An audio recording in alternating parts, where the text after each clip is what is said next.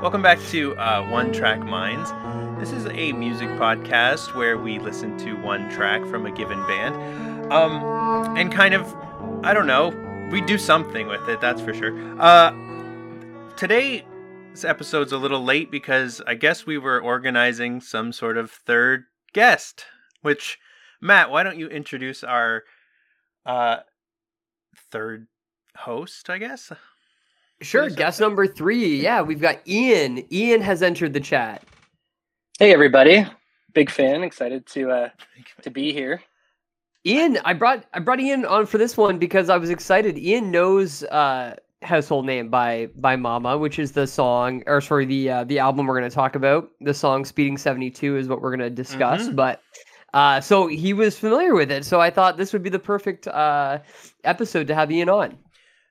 Yeah, welcome. I mean, It's amazing that someone would even want to be on the show. I didn't think anybody would even listen to it, so let alone someone want to be on it. More than welcome. Any listener want to email us to be on the show, go ahead. It's an open door policy here. Ian and I know each other from work, but we've known each other in the community for a little bit. And Ian is well versed in the genres that we talk about on the show. Oh, good. That makes 2 of you. And not me. So Speeding 72 by Mama.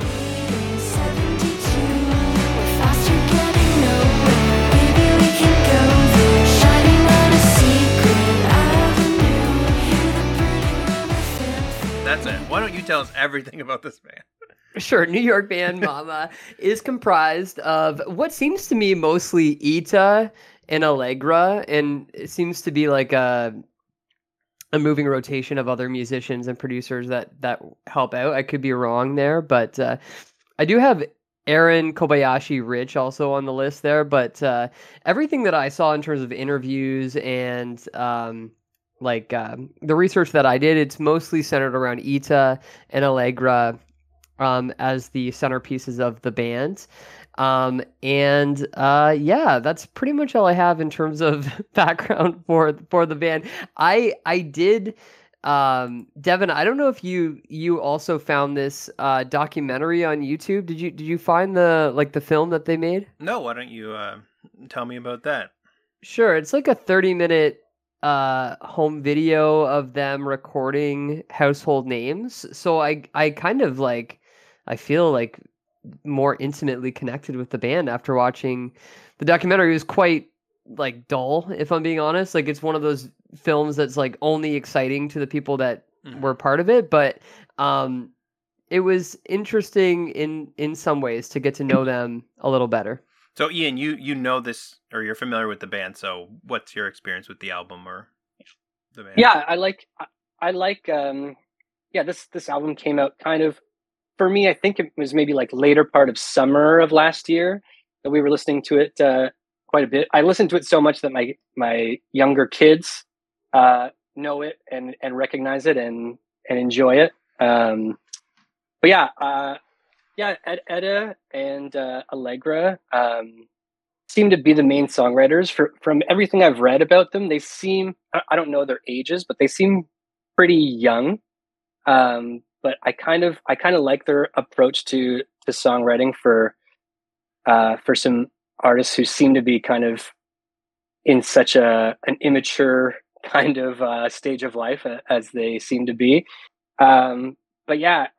Circling back, Matt, you brought up Aaron Kobayashi Rich, who produced Household Name, and to me is kind of does a lot of heavy lifting on the record.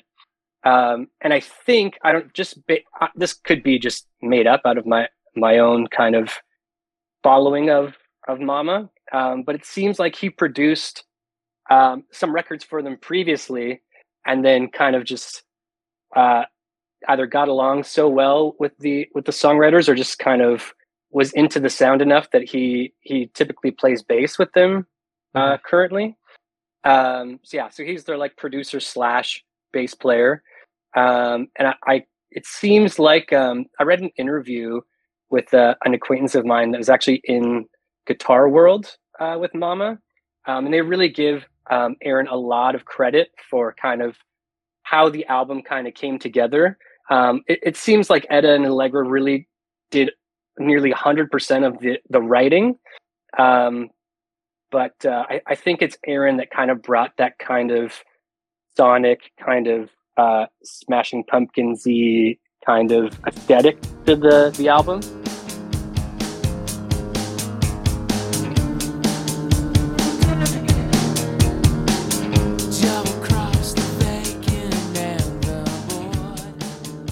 And that's probably my favorite. That might be my favorite part of the is the sounds that 90s gauzy sound that they. Yeah, it's got like some a lot of shoegaze kind of influence too. Like I did find I picked the song. Okay, so I heard this song, Speeding 72. I was like, that's a fairly recent song, so I'll pick it for our 2023, even though it's 2022. And I thought it was like super well written melodically, and like it stayed in my head for like weeks, where I'd just be singing it. So I picked it, not really knowing much about the rest of the album. So from my perspective of that, it actually, I think that the second half of the album is not as good as the first half, and I don't know if that's just because it kind of it like hits a level and maintains the entire way, where it's like I can't really tell the difference between track like 7 and 10. Like it all just kind of blends together for me.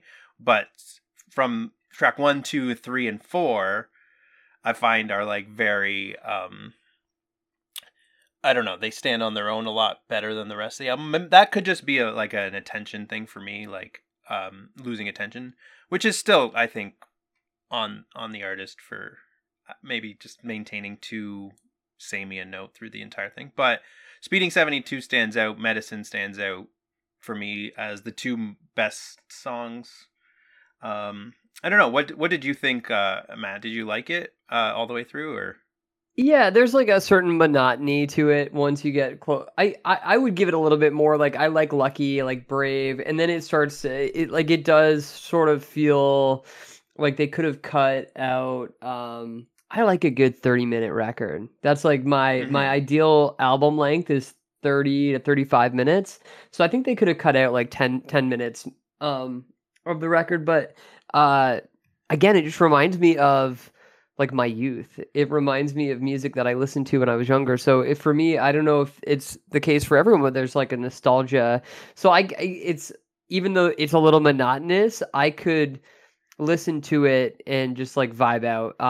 Although I will say that the lower pace of the music was harder for me to get into in the beginning, when I was like trying to like start listening to. I'm like, oh, it's so slow compared to what I'm normally listening to. Yeah, it's definitely kind of different for our pick. Go ahead, Ian. Sorry. This could be 10 tracks. I think it's probably that's probably. I agree. I think that's my main criticism of it. There's definitely a formula to the songwriting. Like a lot of especially the singles, have kind of like a kind of catchy guitar riff that is identical in melody to the chorus melody. It seems to be kind of their like signature move that kind of keeps coming up. And there is a point probably around track 5 or 6 where it does start to plateau. I think my first time listening through it, I reached a point where I wasn't sure if they were kind of skewering their influences. Like, are they is it tongue in cheek, how similar it is to like the Breeders and Veruca Salt, or is it kind of, do they just, is that what they love? And is it earnest? I think it is, but I think there's certain, especially on certain tracks, like Rip Off and like Rockstar, where I'm like, are they making fun of like the girl grunge aesthetic? I don't know if that's the case. I just think that they definitely tend to wear their influences on their sleeve in a good kind of like repackaged for 2023 kind of way. Mm-hmm.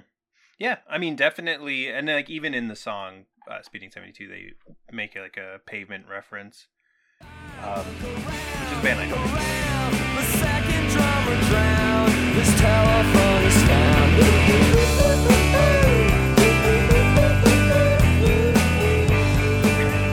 I'm not like a grunge kind of like alternative rock early 90s kind of person. You're saying, Matt, you're kind of more mired in that. Like, in that music. I like that music. I like Pavement. I do like Pavement. I like that style of music, especially like the Melancholy and the Infinite Sadness. Like they're I do love that sound. So like a band like Yuck or Pains of Being Pure at Heart, they kind of like hit a certain note in my soul because that's the music. And this kind of goes back to Devin, me and you. Maybe I was listening to a lot more radio when I was younger than you maybe you did. So for me, it hits like a certain part of my soul. This is the first time, by the way, that I realize, and this is so silly that I never thought of it, but somebody who's 23 did not experience the 90s at all, and so I'm listening to interviews and they're talking. They're like, man, like I wish that I had existed in the 90s, and like I it just seems like such a great time, and it's just like, wow, it's so weird that they didn't. Like there's like a real nostalgia from people in the early 20s for the 90s, and it was fine. Yeah, whereas to me it's like some of this stuff is still kind of reeks of like and this is obviously like an issue with me. This is not like a good thing. It's like if someone was like, "Oh, I like the Smashing Pumpkins." I would say like, "Oh, cool, like we don't have anything in common." Cuz like that's like normal radio music for me. So that was kind of my experience like in the late 90s, early 2000s like musically, where it's like I really intentionally had like avoided that kind of stuff. But like I still see like some of the songs are unavoidably good. So like there's Smashing Pumpkins songs that are just like well written, catchy forever. But like to sit and same with like Sonic Youth, I find it's like the songs that I like, I know well and I'll sing them, but then it's like if I sit down and listen to an entire Sonic Youth album, it's like I can only do about 20% of the album. Whereas like if you put on like Energy by Operation Ivy, it's like nonstop hits for me. So yeah, I mean Sonic Youth is a little I feel like okay, tell me if I'm wrong here, that you respond more to like the guttural like physical music as opposed to like more cerebral I find Sonic Youth is more, even though they're hard rock at times, it's more of a cerebral like in the way they write. I would say like Bull in the Heather is like to me like an amazing song, and if every Sonic Youth song sounded like that, they'd be like my favorite band. The name of the album, going back to Mama, so Household Name, they have said that the reason they named it that is sort of like a reminiscing on the fact that household names don't exist anymore, and that the 90s were this last era of rock stars or celebrities. Do you think is that true? Do you think that's true? Yeah. I don't know. I mean, maybe. I guess it's in the lens of like rock music, especially kind of the way Mama are approaching it. And that, you brought up a good point of them being young enough that they wouldn't have really listened to, Veruca Salt firsthand. Mm. But I mean, you think of someone like Taylor Swift, who is definitely not what we're talking about, but is at the highest level of celebrity. I don't know. In a rock context, I guess maybe I can agree with that. I mean, off the top of my head, I'm thinking of like 1975, maybe not in Canada, but definitely in the UK and Europe is kind of they're at that kind of second tier of fame. Yeah, I don't know. That's interesting. I don't really know either. I don't have a good opinion on that. What do you think, man? Yeah, I mean, Taylor is I would argue that she is a household name. I think it's hard to sort of recognize it in your own time, and then we'll look back. I mean, to be fair, I can recognize that Taylor is the biggest celebrity of our time and biggest musician of our time. But like I think we'll look back and it will be like she'll be like Madonna. And I don't know if maybe I don't know if they experience Madonna in the same way that we look at her now as this, gigantic figure. But I'm not sure. Yeah, I was trying to think of a band that's important to me that would be like at even close to like that level, and I can't think of one. Not sure.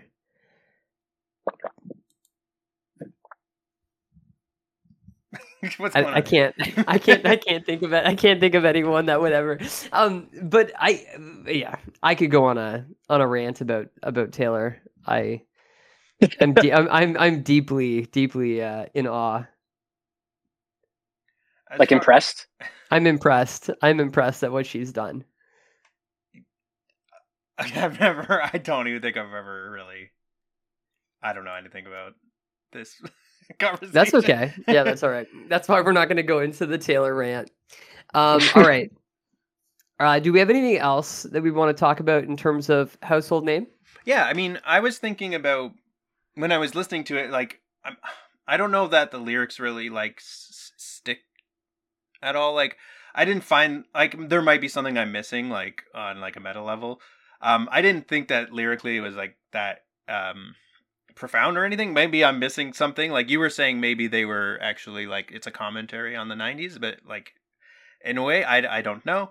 But I feel like where it's super strong is just like the melodic, like earworminess of the song. So like, I don't even know if that makes it a good song. So I guess like what it made me think of was like, oh, is it like, what makes a good song? Like, can a song be catchy and you sing it for days and still be a bad song? Or does that by its very nature make it a good song?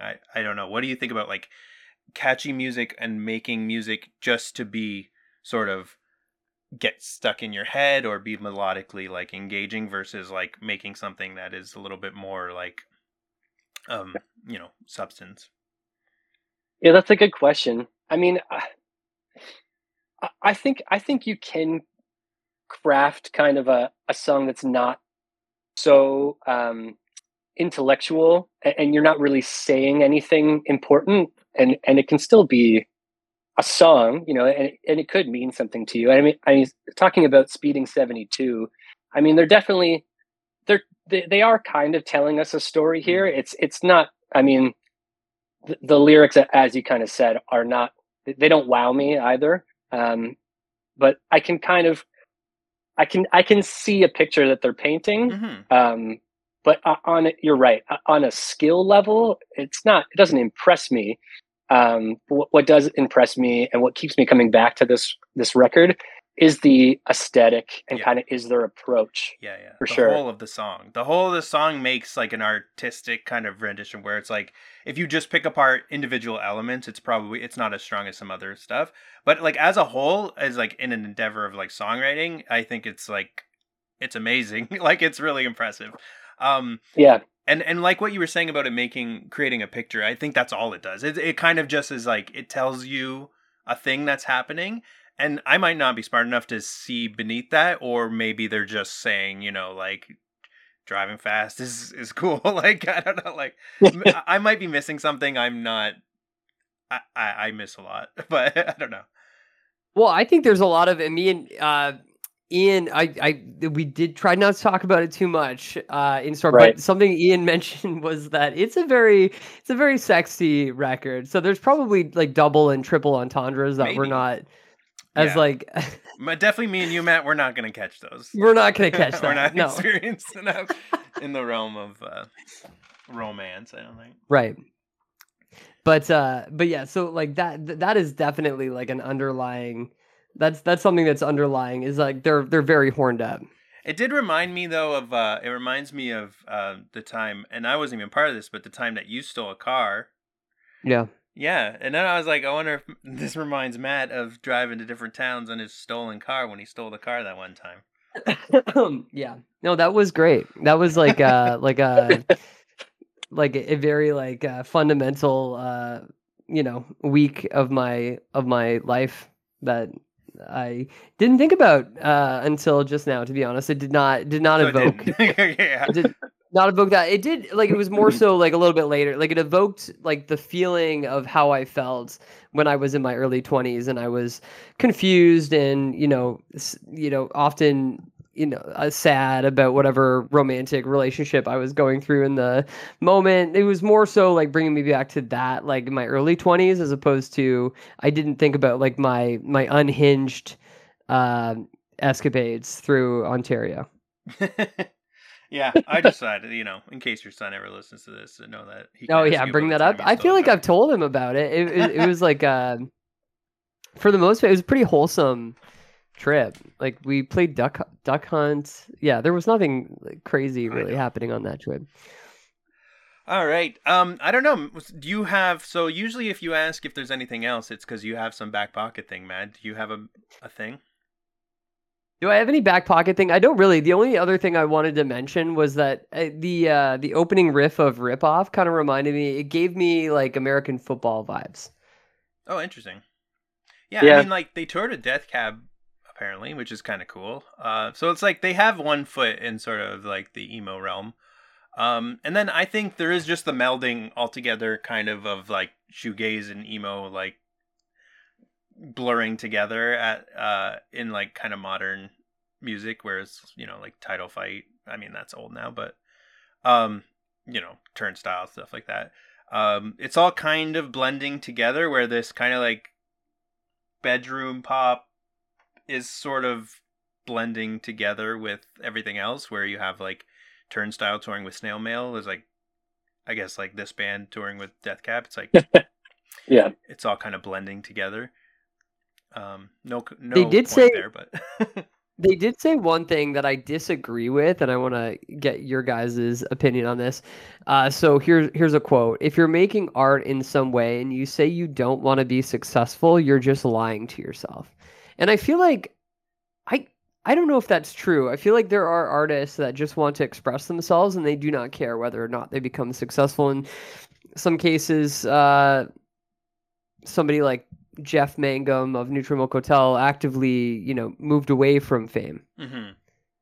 I mean, I have like hard drives full of songs that I just wrote and recorded for no reason, and so like, am I not making art because I don't want to share it with anybody? I would disagree with that. Yeah, so no, that doesn't make any sense to me. I mean, like it could be like if you love something, then like you probably want to get paid to do it, so that you don't have to do anything else. Maybe that's kind of what the message is, but yeah, I mean, Which would be nice. I mean, I think it'd be hard to put yourself and your resources into a project like this and not tell yourself that you have the potential to be successful. I'm not, like I'm totally paraphrasing now, but that's how I kind of take it. Like, I agree with both of you. Like, you can definitely, obviously, make art and be an artist and not even share it with anyone, let alone be successful. But I think to get to the point that Mama are at currently, if you don't kind of pat yourself on the back enough, then I don't really see that happening. yeah, I wouldn't disagree with the statement as far as like a personal statement, but as an objective statement, I would say it's flat out wrong. But just because like it's so, I mean, that might be how they feel, but it's not necessarily going to be how everyone feels. That is all I have for Speeding 72. Yeah, I mean, this third person thing, it's great. I don't have to speak as much. In fact, Yeah, I love it. yeah. So definitely something we're going to be looking at going forward. I don't really know if Ian wants to come back. I don't know if it's like a case by case, but obviously I'm fine with it. Not after this. This horrific experience. I thought we were doing so well. This is the best episode yet. We're gonna move into the next song. We are, if you are not, keeping up with our monthly themes, and how dare you, we are doing spooky songs for October, whatever that means. Yeah, what does that mean? That's like me and Amanda and I were talking about what that means, and I was just like, so much. I think it could details. Mean it could mean many different things. Yes. So which is why I want it more so to be that way. Picks will require an explanation as to why you think it's spooky. Sure. So the song that we are going to be discussing next is going to be "Horror" by Algernon Cadwallader. All right. Cool. Well, once again, thank you, Ian, for joining us. Thanks, Matt. Hey, thank you. Thanks for having me. Yeah, no problem. Bye, everybody. Bye-bye. Bye for now.